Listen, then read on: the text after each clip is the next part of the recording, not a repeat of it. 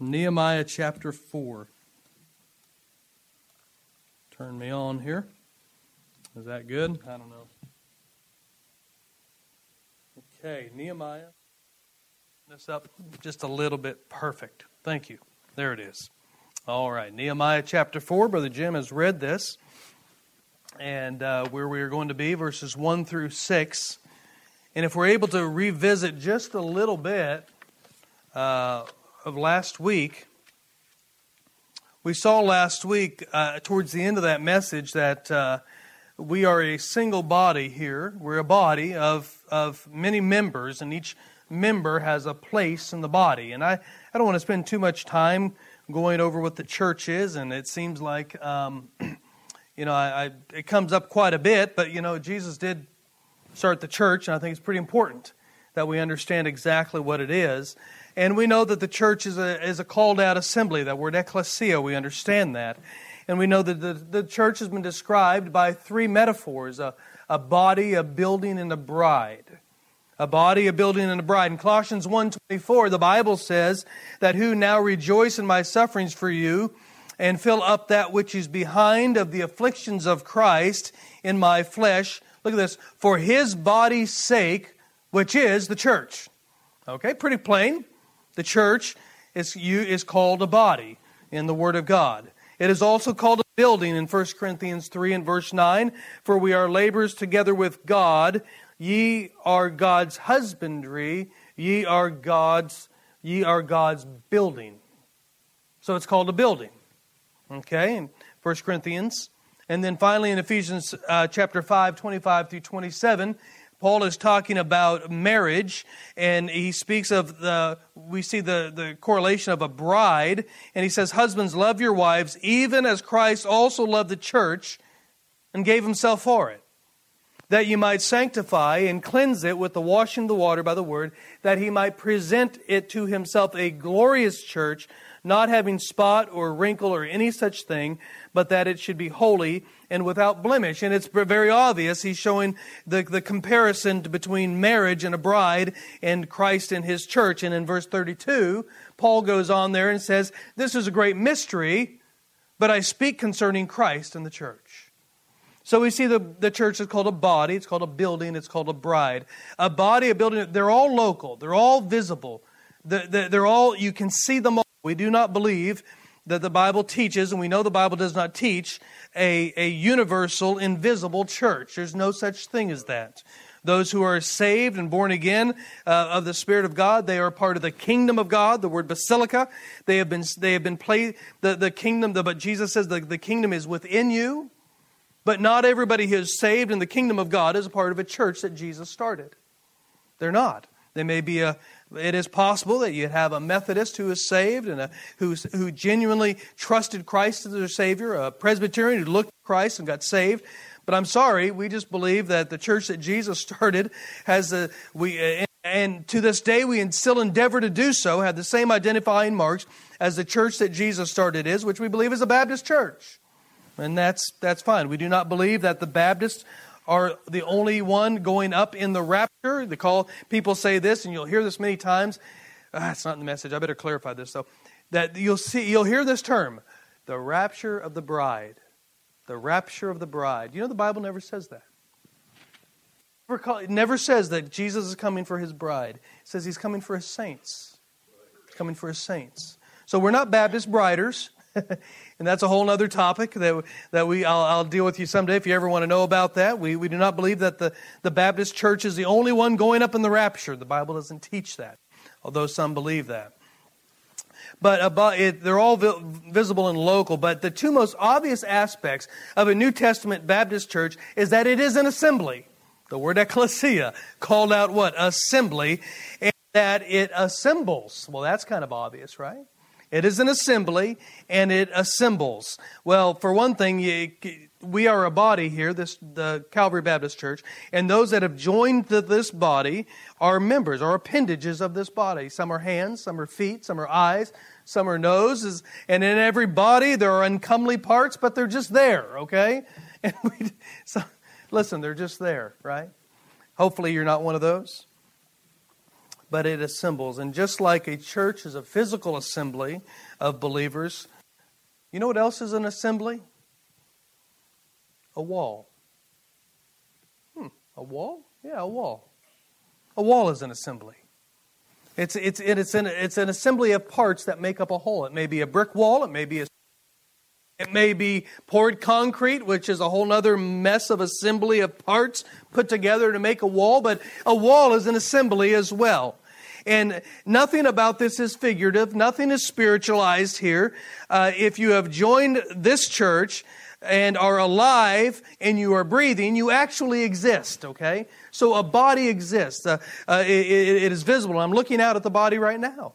Those of you who are members of this body, I'm looking at you, and you actually exist.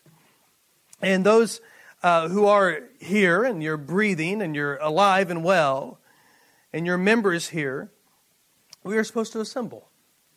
That's just what a church does. It assembles. It assembles every time we decide to. Why do we assemble on Sunday? Because it's the Lord's Day. Because that's the church that Jesus started to assemble. That was the first, I've said this a million times, I love this, the first service after the resurrection was a Sunday night service. And you know who wasn't there? Thomas. He never showed up. He was doubting. So we meet on Sundays. We meet on Wednesday. You know what? Some churches meet on Tuesday nights. That's fine. Some churches meet on Thursday nights. That's fine. Hey, they can do what they wish in that. They can meet every night of the week if you wanted to. That would be fine.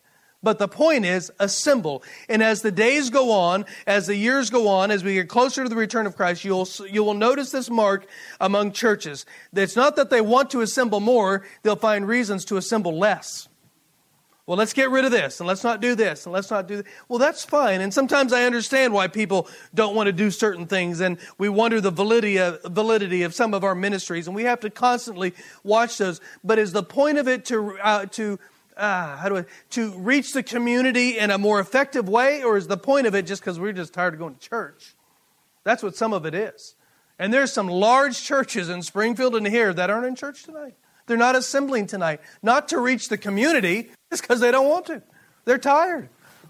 Well, Bubba, I'm tired too. You know? Yeah. We're all tired. Endure hardness as a good soldier, right? Endure hardness.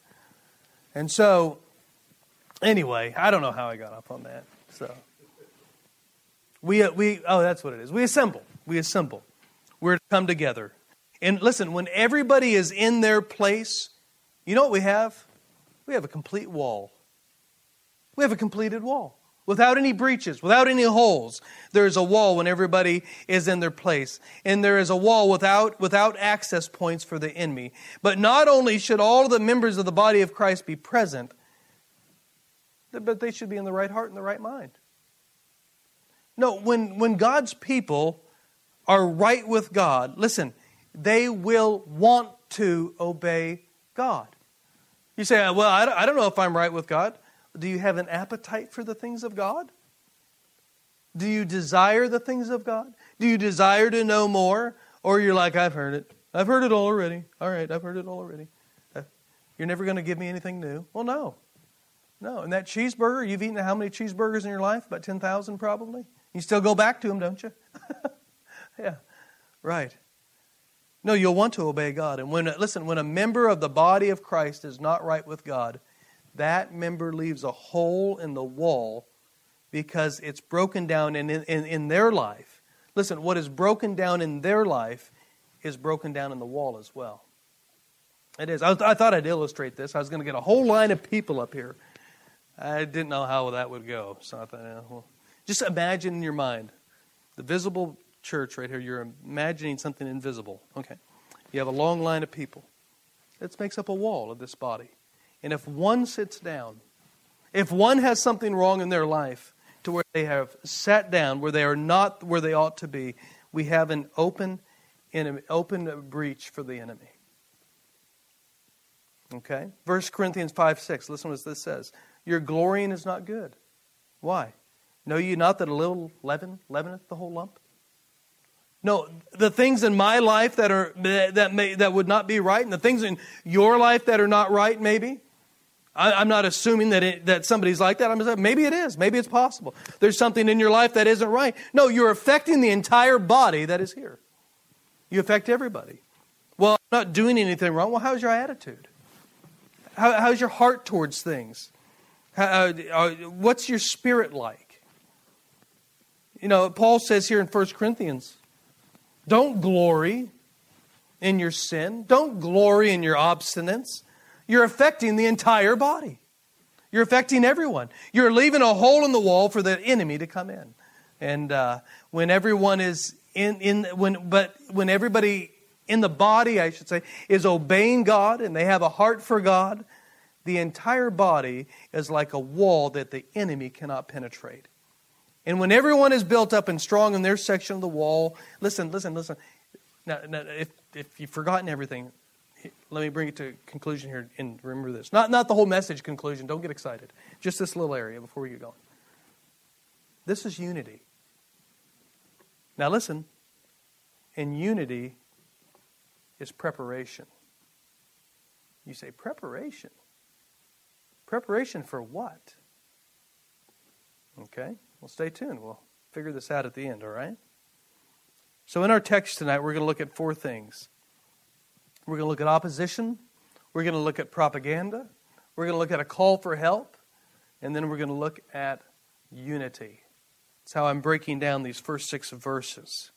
You might break them down in a better way, and then that's fine, but this is just the words I found to use out of my weird brain. So, number 1, I want you to notice this in verse 1, opposition. But it came to pass when Sanballat heard that we builded the wall, he was wroth and took great indignation and mocked the Jews. So Sanballat, we see, he doesn't like what's going on. He is a governor over this portion of the Persian Empire, and the rebuilding of the wall is an affront to him. It is a threat to his authority. It is a threat to his posterity as a governmental leader, and he doesn't like it. And so, Sanballat, he's not a Jew. He doesn't care. He has no interest in seeing Israel back in the land. When all these Jews started coming up, beginning with Ezra, those people that lived there, they weren't like, great, this is wonderful, I'm excited for this. No, Ezra had opposition. Nehemiah has had opposition. Everybody that has ever done anything for God has had opposition. You're going to have opposition in your life. Hey, listen, if you don't have any opposition in your life, maybe you're not doing anything for God. It's possible. I'm not going to accuse. I'm just saying it's possible. Yeah, it's typical in the life of the believer that when they begin to obey God, opposition comes. This is normal. You're going to see opposition from coworkers when you won't go out with them after work to certain places. Why? Because their conversation isn't godly. And what they imbibe in isn't godly. And all of these things, they just don't lead you to godliness. So you know what you do? You might say, I'm going to pass today. Oh, what are you doing that for? Well, because I'm just going to. Right? Maybe you get opposition from family members when you miss family get-togethers because of church activities. You ever had that with your kids? Yeah. They want to go somewhere, we'll go to church. Why is it everybody has a birthday party now on Sunday afternoon? Or they have family reunions on Sunday now? Why is that? You ever wonder? Everything that goes on now. And you might say, no, I'm sorry. Thank you for the invite, but we're not going to be able to come. Well, why aren't you coming? Well, we got church, and by the time we get home and get supper and get this, we'll be back to church. And church? Yeah. Right. Opposition.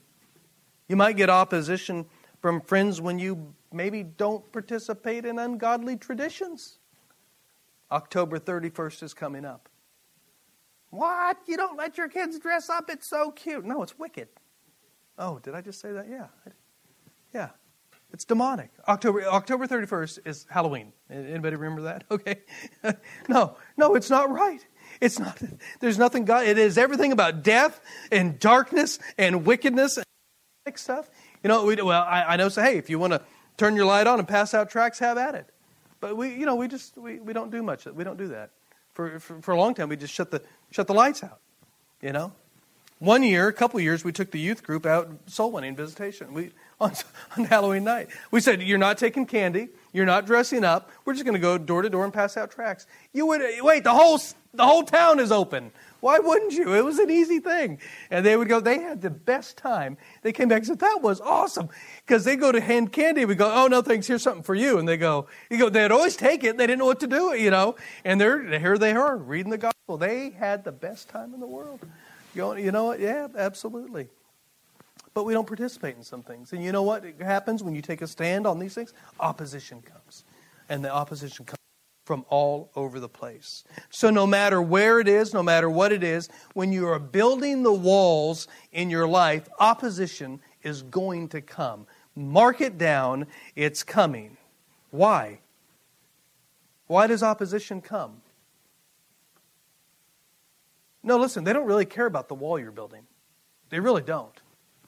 You know what I think it comes down to many times? I think what it comes down to many times that your godly life is a mirror that ends up condemning the ones who oppose you. No, it's called guilt and conviction.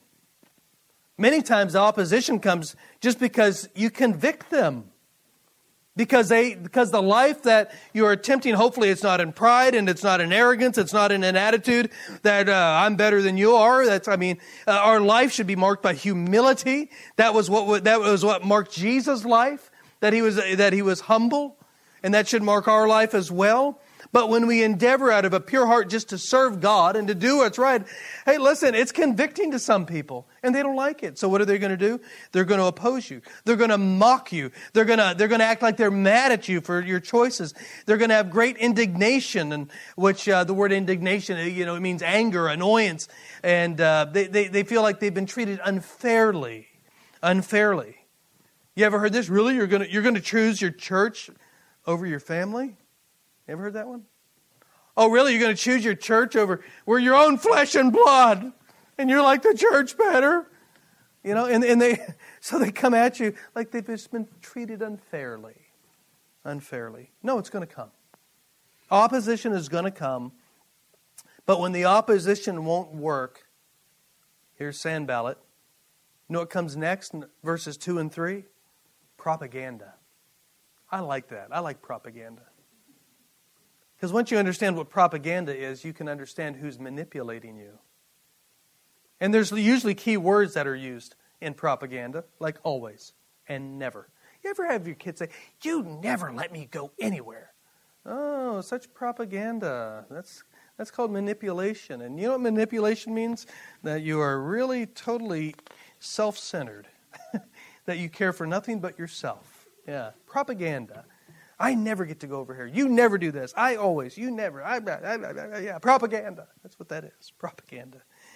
Propaganda is information that is not objective. Here's a dictionary definition. And is used primarily to influence an audience and further an agenda. Propaganda is also using loaded language to produce an emotional rather than a rational response to the information that's presented. You never let me do. Oh, poor me. Oh, my life is so dejected. My life is so terrible. I never get to do this. Oh, it's an emotional thing. Not fact that you just got to do 25 things yesterday, but it's not what you wanted to do today, right? It's manipulation, and it's demeaning discouragement. Look, this is what happened here in verses 2 through 3. Look at this. Let's read this. And he spake before his brethren in the armies of Samaria and said, "What do these feeble Jews? Will they fortify themselves? Will they sacrifice? Will they make an end in a day? Will they revive the stones out of the heaps of rubbish which are burned?" Now Tobiah the Ammonite was by him, and he said, I think this was really a real measly little pipsqueak, Even that which they build, if a fox go up, he shall even break down their stone wall. I mean, they just feed off each other, They're just, they hate these Jews. And they start with a bunch of propaganda. Feeble Jews. Look at that word, feeble. Yeah, feeble Jews. Fortify. Will they sacrifice? Will they make an end in the day? Will they revive the stones? If a fox go up, they're going to break the wall. And with this demeaning discouragement. They're just so demeaning to the Jews. And Sanballat manipulated his countrymen and his allies in thinking that the Jews were just a bunch of little schoolgirls trying to build a huge wall. They had no ability. They're too small for the job. There's no way they could do that. And he demeaned the Jews so that they would stop building. That was the goal. He just didn't want them to continue to build. He was working both sides. And this is what Satan does in our life. He uses propaganda. You ever have Satan tell you things like this? Maybe you think this. You never pray. You never get prayer answered. Is that all you do is wrong? I mean, you just do the same sin over and over and over and over. Is that all you ever do? I think it is. That's all you ever do is wrong. Have you ever pleased God in your life? I don't think you have ever pleased God. When people ask questions about God, you never have a good answer. I mean, like 5 people last week asked you a question. You didn't even know. Do you ever have a good answer? No, this is propaganda. Satan uses it. He uses it. It's an emotional tool. He'll demean you with discouragement. God can't use you. Remember what you did 2,800 years ago? Do you remember what you said to that guy at work in 2007 in the year of the big storm? You remember that? I mean, so far back you don't even remember dates, right? No, Satan does this. He will bring demeaning discouragement to our life. How can God love you? Your own parents think you're annoying. You ever? That's kind of true. No. You can't work a Sunday school class. You don't even know enough Bible. How would you teach a child anything? How would you teach your children anything? How would you come up and help anybody? You don't know enough Bible to do that. You can't go on visitation. You get up one morning and think, I think I'm going to go on visitation tonight. That's when, and Satan starts on you. You can't. What are you talking? You can't even talk right. How could you go on visitation?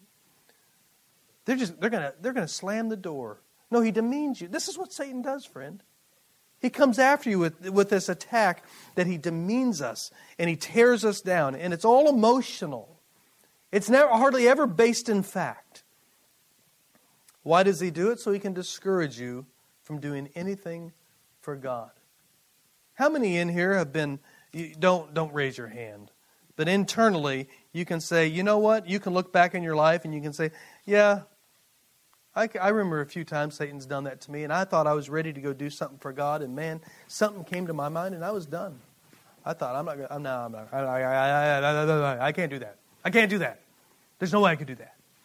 Why? Yeah. He won. He won. Absolutely. And this is what Sanballat did before his people in the army of Samaria. Listen, he wanted to manipulate and demean the Jews so that he could remove the threat to his domain. So he went after him. He attacked him. But you know what? Verse 4 and 5, it didn't work. It didn't work. Let's read verse 4. Hear, O our God, for we are despised. This is Nehemiah praying. And turn their reproach upon their own head, and give them for a prey in the land of captivity. And cover not their iniquity, and let not their sin be blotted out from before thee. For they have provoked thee to anger before the builders. So we see here, number 3, that Nehemiah calls for help. And instead of Nehemiah answering Sanballat and Tobiah, he turns himself to prayer. Do you know sometimes that's good in our life when Satan comes, when he accuses you, as he does day and night before the Father, when he accuses you, when he demeans you, when he uses manipulative means to emotionally get control over your life. When he does that, you know what we ought to do? Probably not even to answer him, not even to dwell on it, not even to think about it, but we ought to turn immediately to God and say, you know what, Father, I know what I was, I know what I am, but I know what I am in Christ. And I know that you love me. And I know that you have a plan for me. And I know you have a desire for my life. And I know the things that are coming into my mind and the thoughts in my mind are a lie of Satan. I refuse to believe them. And we know his end. No, remind him of that. We know his end. And when Satan comes after us, instead of spending any time at all internalizing this attack, turn to prayer and walk away. You know, we were told to take every thought into the captivity of Jesus Christ. Every thought should be taken into captivity and given to Christ, and let him parse those out. We know Jude 1 and verse 9. Jude verse 9, and yet Michael the archangel, when he contended with the devil, he disputed about the body of Moses, durst not bring a railing accusation, but said, the Lord rebuke thee. Michael the archangel not even take the time to rebuke Satan himself. He didn't spend time, he just said, Lord, rebuke thee, get out of here. I've got something to do. Zechariah chapter 3, verses 1 and 2. It says, and he showed me Joshua the high priest standing before the angel of the Lord, and Satan standing at his right hand to resist him. And he said, and the Lord said unto Satan, the Lord rebuke thee, O Satan, even the Lord that hath chosen Jerusalem, rebuke thee. Is this not a brand plucked out of the fire? God rebukes Satan by saying, the Lord rebuke thee. His authority, his creator, said, knock it off. And he has authority over him. So Nehemiah prays to God. He doesn't answer Sanballat or Tobiah. He prays. And look what he asks God. Number one, he asks them to return their reproach upon their head. Whatever they're doing, God, do it back. Make sure that falls back on them. We reap what we sow. What we mete out will be meted back to us again, the Bible says. And he says to return their reproach upon their heads. He says, give them for a prey. No, cause somebody else to hunt them down like they're hunting us down. He says, don't cover their iniquity. Don't blot out their sin. No, God, don't forgive them. Please, God, don't forgive them. Why? Look what he says here. I like this. For they have provoked thee to anger before the builders. You notice Nehemiah didn't take the insults and manipulation personally. He didn't take it personally. How do you know that? Look how he prayed at the end of his prayer. For they have provoked thee to anger before the builders. He knew their attack was really against God. At the end of it all, his attack is against God, which is why his prayer wasn't really for himself, but for God. He was concerned about God. And this is why they were building in the first place. Think about it. This is why they were building the wall in the first place. It wasn't for them necessarily, it's for God. He was burdened his heart. Nehemiah was burdened that the land that was God's and what God had done in Israel, what God had provided for these people, that it was broken down and in ruins. He was broken about it himself, and he decided, I'm gonna do this. I'm gonna build the wall back, and I'm gonna redo this. It was for God. Realize, you know what? And I've said it a million times. Satan isn't really after you. He really isn't. No, we're the tool. But his target is God. He hates him.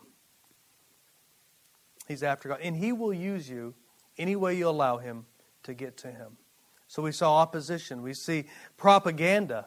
We saw a call for help. Number 4, we see unity in verse 6. And we're moving to the end here.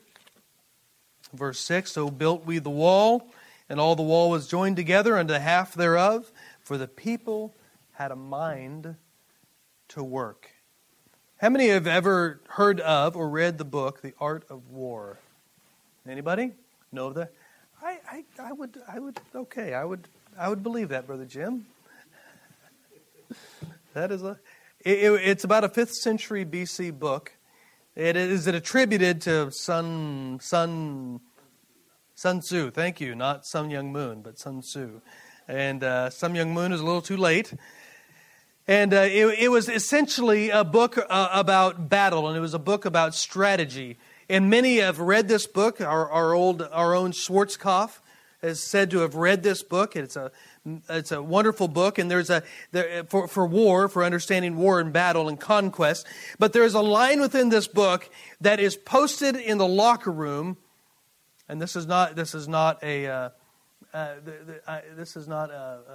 I'm not giving any. I'm not saying I agree with this, okay, with these people, okay? But it is posted in the locker room of the New England Patriots. They're not allowed to have, don't boo, they're not allowed to have anything posted in the locker room but this. And it says this, every battle is won before it is fought. Every battle is won before it is fought. You know, in the Christian life, we're in a battle. And God has equipped us to fight and to defend. He's equipped us. He's given us the equipment for that. So, how was this battle here in Nehemiah chapter 4, how was it won before it was even fought? How was it won? Remember at the beginning of the message? when I said this?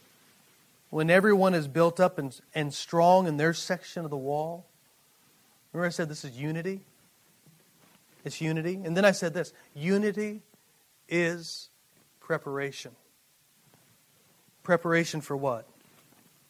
Now notice at notice at the end of verse 6. For the people had a mind to work. How did the Israelites get through the opposition and the propaganda? They had a mind to work. Notice this. The people. Who was that? Everyone who was building on the wall. The people. Notice this next word, had. Past tense. Past tense. What had they? A mind. Well, is that just intellectual assent to the job at hand? What does mind mean? In this scripture, in the Hebrew, this word mind means the will, the heart. It's the seat of appetite. It is a seat of inclination. It's resolution and it's determination of the will. That's what this word mind means. The people had, past tense, they had the will, they had the heart, they had the appetite, they had the resolution, they had the determination to do what? To build the wall. It's past tense. No, do you know how the battle was won before it was fought here? The Israelites building the wall already had the heart's desire to do it. And they were fixed, they were established, they were determined that listen, we are building the wall. And when the opposition came, when the opposition which is going to come, when it came through, they had already won the battle. Why? Because they had already fought. The fight was already won because they had already won the battle in their own heart and in their own mind. They were determined to do what God wanted them to do. And nothing was going to remove them from that. You know, when everyone desires to do what God wants done, the people building the wall become a wall. Hold on. When everybody is on the same page, and everybody has the same heart, and everybody has the same desire to do the will of God, those individuals, that body of people, become a wall in of themselves. Now hold on. This is unity. Wait, and unity is the preparation. They were unified. They were of the same heart. They were of the same mind. They were of the same desire. They were of the same attitude, which was the preparation. The preparation what? For the battle that was going to come. And because they were unified, and because that is the preparation, it was already won. No matter who come. No matter who came against them. And when there's this kind of preparation, hey, listen, there's nothing that's going to overcome these people. Nothing at all. For the people had a mind to work. Let me ask you something. Where is your heart tonight? I have to ask myself, where's my heart tonight? Are you bored out of your mind tonight? Are you just bored? What's the condition of your mind, your will, your desire? Do you desire God? Do you desire God? Is that a fair question? I think so. Do you have an appetite for the things of God? Well, what are the things of God? I don't know. Prayer. The Word of God. The songs of the faith. Speaking to yourselves in psalms and hymns and spiritual songs, making melody in your heart as unto the Lord. Is any melody left in that heart unto God? Is there any area of your life where there might be a breach that needs to be rebuilt? Where's your heart tonight? You know how, listen, if your heart isn't where it ought to be, you are going to lose battle after battle after battle after battle. Battle of the mind, battle of the flesh, battle of the lust, battle. You're going to lose. Why? Because you haven't already won. How do we already won? It's got to be when the heart is set. Listen, when the heart is determined, the heart is set, you've already won before the battle even came. You say, well, what do I do? How do I win this battle? How do I get there? You know what David said? Psalm 51 and 10. Create in me a clean heart, O God, and renew a right spirit within me. You know, when David came to a place in his life where he hadn't already won the battle, his heart and his will of his heart wasn't determined, wasn't set, wasn't anchored, it wasn't fixed. When it had to do with the lust of the flesh, he lost the battle. And you know what he did after this big battle that he lost? He understood that the heart was the issue. And the thing he asked God was, he said, create in me a clean heart. The heart is dirty. It is filthy. It is vile. And it needs to be clean. Look what else he said, and renew a right spirit within me. My spirit's bad. Yeah. Do you know this word heart created me a clean heart? This word heart is the very same word in Hebrew as the word mind. Same word. David could have said, create in me a clean mind, O God. As we would have seen, that would have been the same way it was used in verse 6. The people had a mind to work. How's your heart tonight? Do you know if there's a breach there?